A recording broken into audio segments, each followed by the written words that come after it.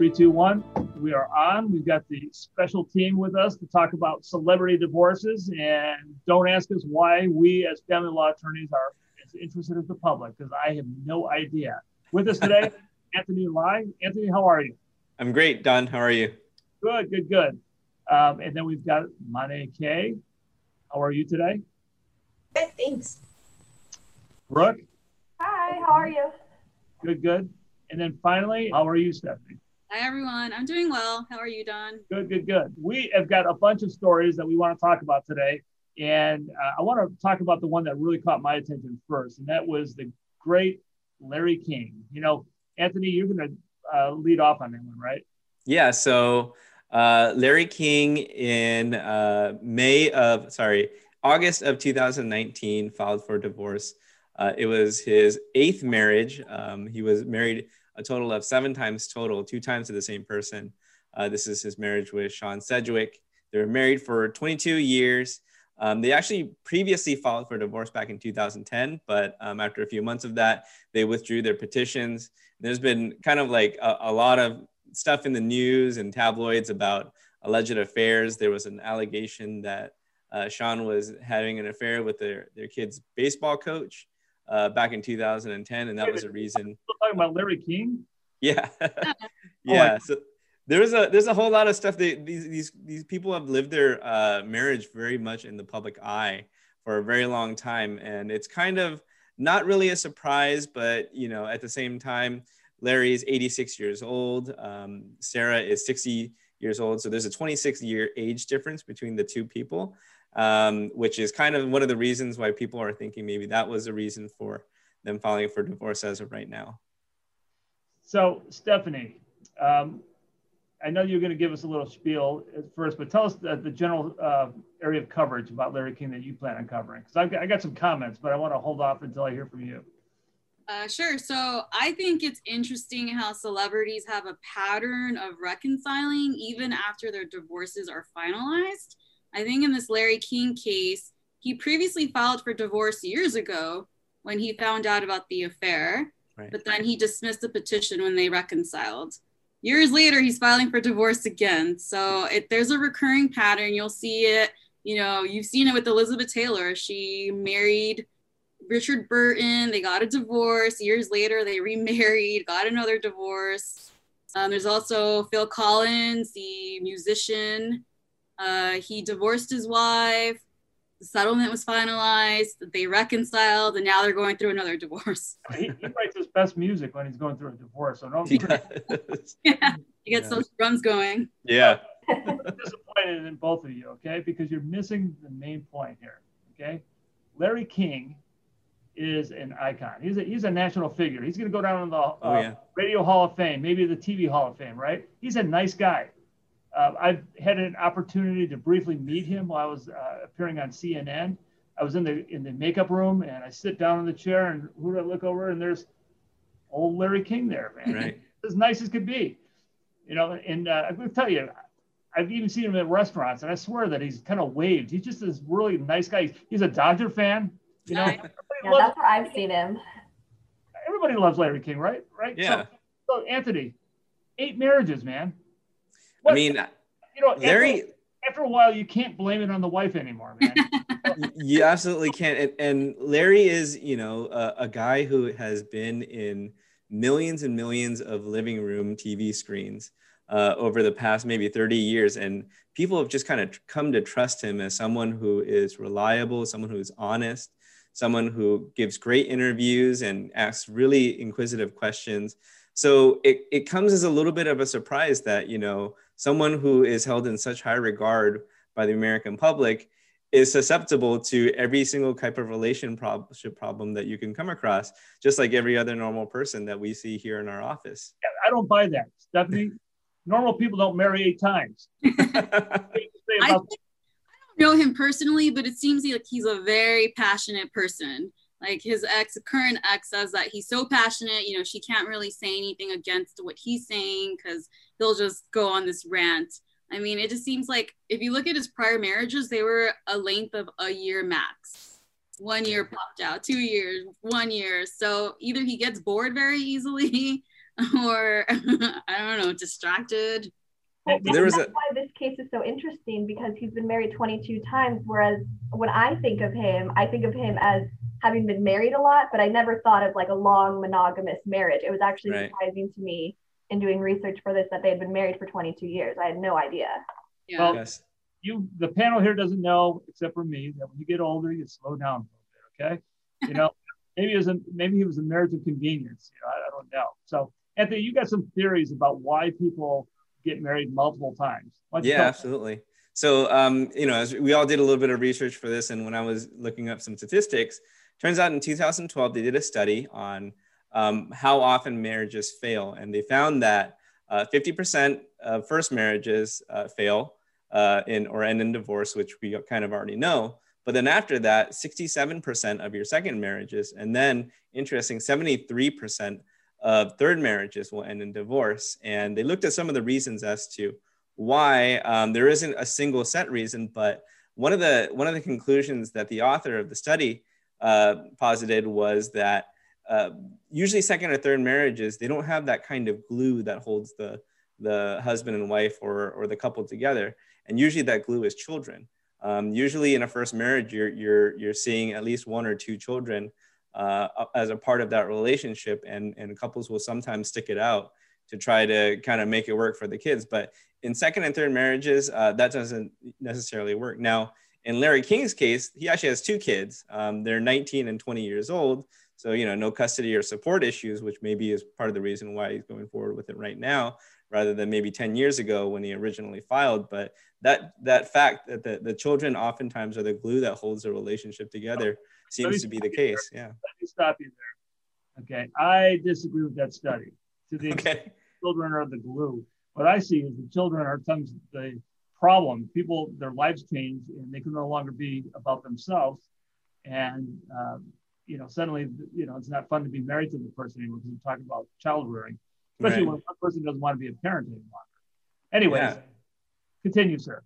Yeah. So, and then another theory that kind of was put forth was that kind of battle ready attitude, where once you've gone through the turmoil and emotional, distress of your divorce for the first time, and you come out of it unscathed, that second and third time, you're thinking, well, you know what? I already did it before. It's not as bad as I thought it was going to be. Maybe I can just do it again and come out relatively unscathed, the second or third time. So sometimes people will go ahead and be more willing to end either a second or third marriage just because they feel like they've already gone through it before, they've experienced it, and they're more emotionally equipped for the second or third separation. So that might be one part of the reason too. Okay. Well, I don't want to spend all of our time on Larry King, but you do have something else to say about your generation. I'm the only one on this panel that's not part of the millennials. So tell me why millennials divorce or don't divorce, and what's the stats there? Yeah. So as we know, Larry King is 86 years old, and he's been married. He's not a millennial. 8 times. He's not a millennial. But a study conducted in 2016 said that compared to their counterparts, young people, which are considered millennials, or around the 25 to 30-year-old age, they're actually 18% less likely to get divorced as they were back in 2008. So an 8-year gap really made a big difference on the amount of divorces that we're seeing in younger people.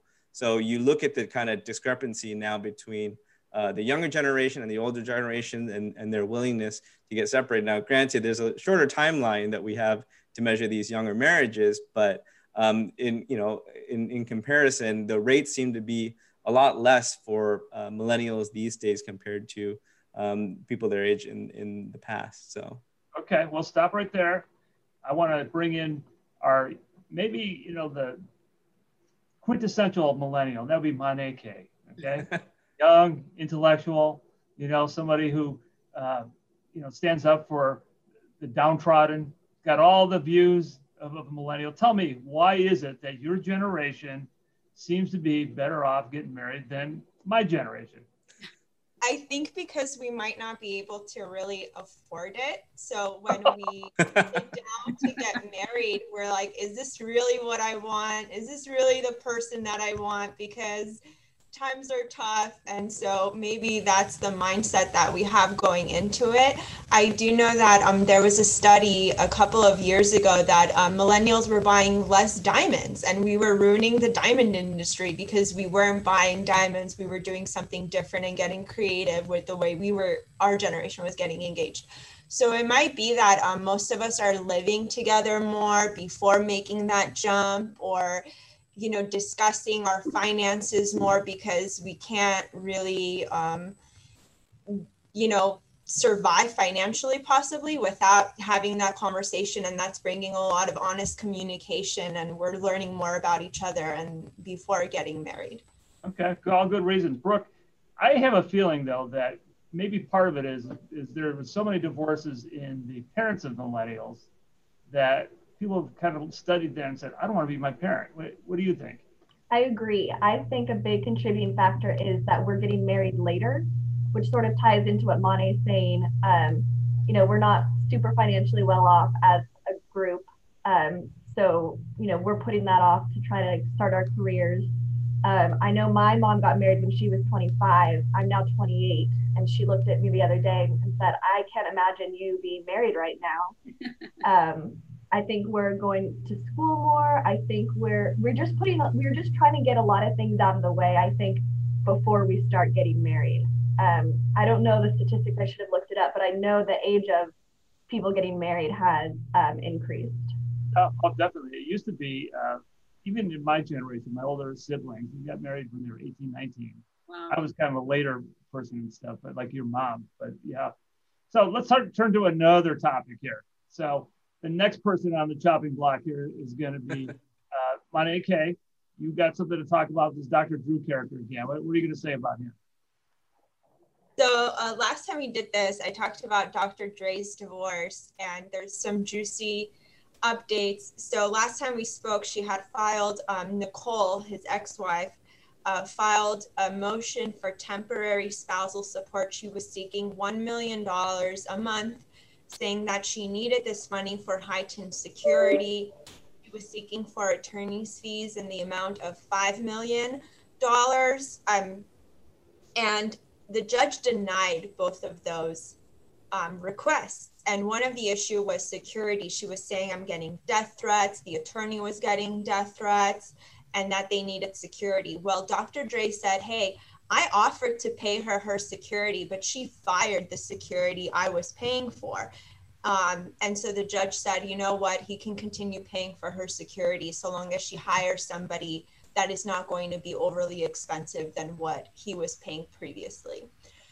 Then it turns out that Dr. Dre's business partner went to the LAPD and filed a report saying that Nicole embezzled funds totaling to almost $400,000 from an account between the business partner and Dr. Dre.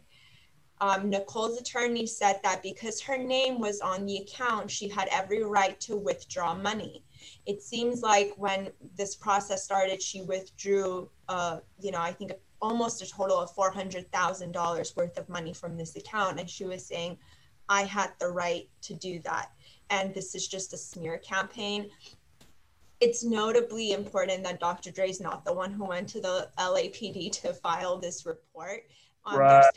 Sure. He had nothing to do with it. He's an innocent guy.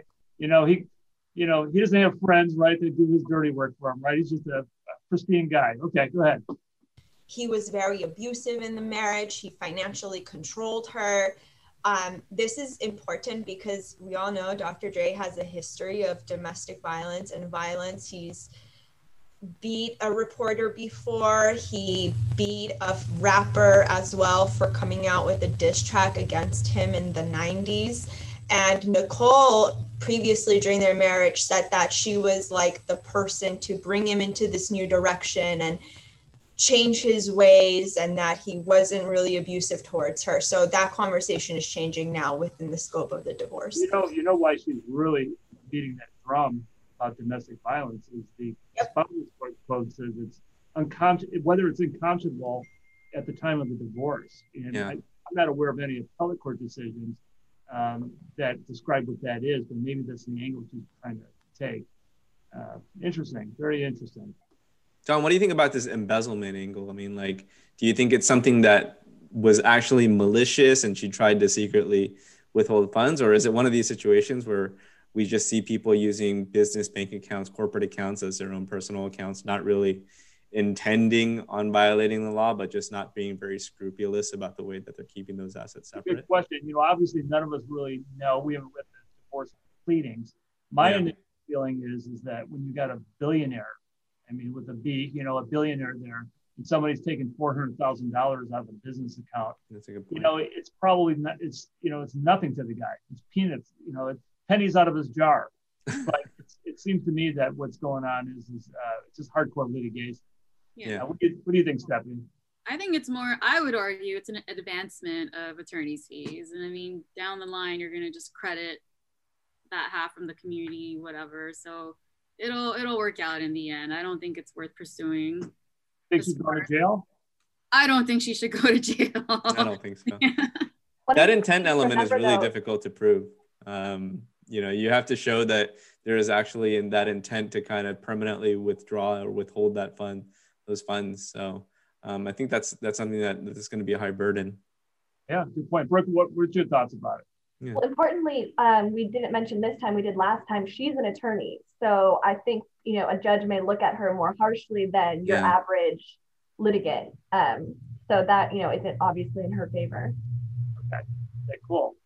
So Stephanie, you were studying some other cases that you thought would be worthy of our audience. Besides, you said Phil Collins was one of them. You know, when I jokingly said that he plays music, he played that one song about that everybody knows, that heavy drum beat song about, In the Air Tonight. And I think he did that during one of his divorces. So what do you have to say about a guy that writes good music during the divorce? Should everybody be encouraged to maybe go through this process to get their creative juices flowing? Yeah, I think he should remarry the same person 3 times and then hit song. So Phil Collins, he first met his wife. She was a translator when he was in Switzerland, I believe, on some tour. It was a long-term marriage, about 20 years, and they had 2 kids, but they finalized their divorce in 2008. She started dating someone else. So that finalization of divorce resulted in a settlement of about $50 million. Ooh. Yeah. So they separated, and then she remarried. She separated from him, and then he reconciled, Phil Collins and his former wife, Sevi. So the issue now is that she basically forced her way into his mansion, I believe in Miami. She like barricaded herself and she wouldn't let him in. So he's trying to get the house back, and she's saying that he needs to pay her certain dollars. I got a question for you. Barricaded herself in a mansion in Miami. Mansion, man. I mean, I could get in that thing. Just give me a nice little step ladder. She's in there with some new man. So he's probably barricaded the mansion, not her. So okay, cool. Yeah. Brooke, what do you have to say? You got a case on point, don't you? Yes, I have a case. I have an interesting case in that there's no divorce announcement. Actually, it's quite to the contrary. And there are 3 different celebrities involved. So the main players are Lily James, who you would have seen in Mamma Mia 3, Dominic West, who's going to be playing Prince Charles in the upcoming seasons of The Crown, and then Dominic West's wife, Catherine Fitzgerald, who I believe is an artist. I should have looked up her work as well, but she is also somewhat well known. A couple weeks ago, Lily James and Dominic West were seen in Rome canoodling, while Dominic. Pardon me? Heard of that before. Pardon me? What does canoodling mean? I've never heard of that before. It's a tabloid term. It basically just means like on a date, but in celebrity context. Yeah. That's one of my favorite tabloid words to use, because no one uses it in real life. So they were seen, they're in a movie together right now. They went on a little jaunt, another good tabloid word, to Rome. he is still married while this is going on. They're seen multiple times acting as a couple. A few days later, Dominic gets back to his house in England, and he and his wife come out of the home. It's swarmed with paparazzi. They do somewhat of a photo shoot, kissing each other, and they leave a note, a handwritten note that says, our marriage is strong and we are very much still together. Thank you. And no announcements have been made since. Both Dominic West and Lily James pulled out of promotional stuff they have been doing. We don't know a ton about this case. It's also in the UK, but I think it's an interesting thing to talk about in terms of California law. So I wanted to use it as a jumping off point to talk about date of separation, because I don't think that's something the layperson knows is a legal term. You know, sometimes I think people think once you file for divorce, that's your date of separation. It's not true. The date of separation is also very important in terms of splitting up property, debts and assets, things like that. So it's a big thing to think about. It's not always an issue, but when it is an issue, it can be very hard because there's a lot that the court needs to consider, and it's very fact determinate. The law comes from Family Code Section 70A, and it says that the date of separation means the date that a complete and final break in the marital relationship has occurred, as evidenced by the two following facts. The spouse has expressed his or her intent to end the marriage to the other spouse, and 2, the conduct of the spouse is consistent with his or her intent to end the marriage. So I think the Dominic and Lily case is interesting because on the one hand, it sort of seems like he, by, going on a very public date with a different woman, is showing, is conducting himself consistent with the intent to end the marriage. And then just a couple days later, he comes out with a sign saying, our marriage is strong and we're very much still together. It's just very interesting. And I think it would be interesting if I were Catherine Fitzgerald and I was living in the US in California. I might be talking to my attorney about, how we start going about figuring this out and using the date of separation that I wanted. I think it could go both ways. Very interesting. Okay. Do any of you remember back in the days when date of separation actually required that you move out of the family home? Right. And we thought it was really strange when people would stay together in the house while doing their divorce once they changed the law. But now, because it's so hard to find a place, almost half of the people that we're doing divorces for are still living with each other and seeing each other on a daily basis, which is, I'd imagine, have to be pretty awkward, right? Dawn and I just had a case where we went into court and our client had to go home to his wife or his ex-wife every night, and it was a little contentious. Yeah. Okay. Well, this has been fun again. I think that what we should do is go around the horn one more time, and I'll pose the question: what have you learned from this informative session? Starting with Stephanie, tell us the lessons you learned today. Just don't do it. If it didn't work the first time, it won't work the second time or the third time. What's your lesson of the day? Did you learn? I have to go with Stephanie. It was very interesting to see how many couples were getting back together and then breaking up again. It just seems like maybe they had the most amicable divorces the first time, so you could get over that. But I just don't imagine, the fighting that often occurs when you're going through a divorce, even years later, kind of being able to get over that and trust the person. I'm not sure. It's very, very interesting to me. Okay. And Anthony?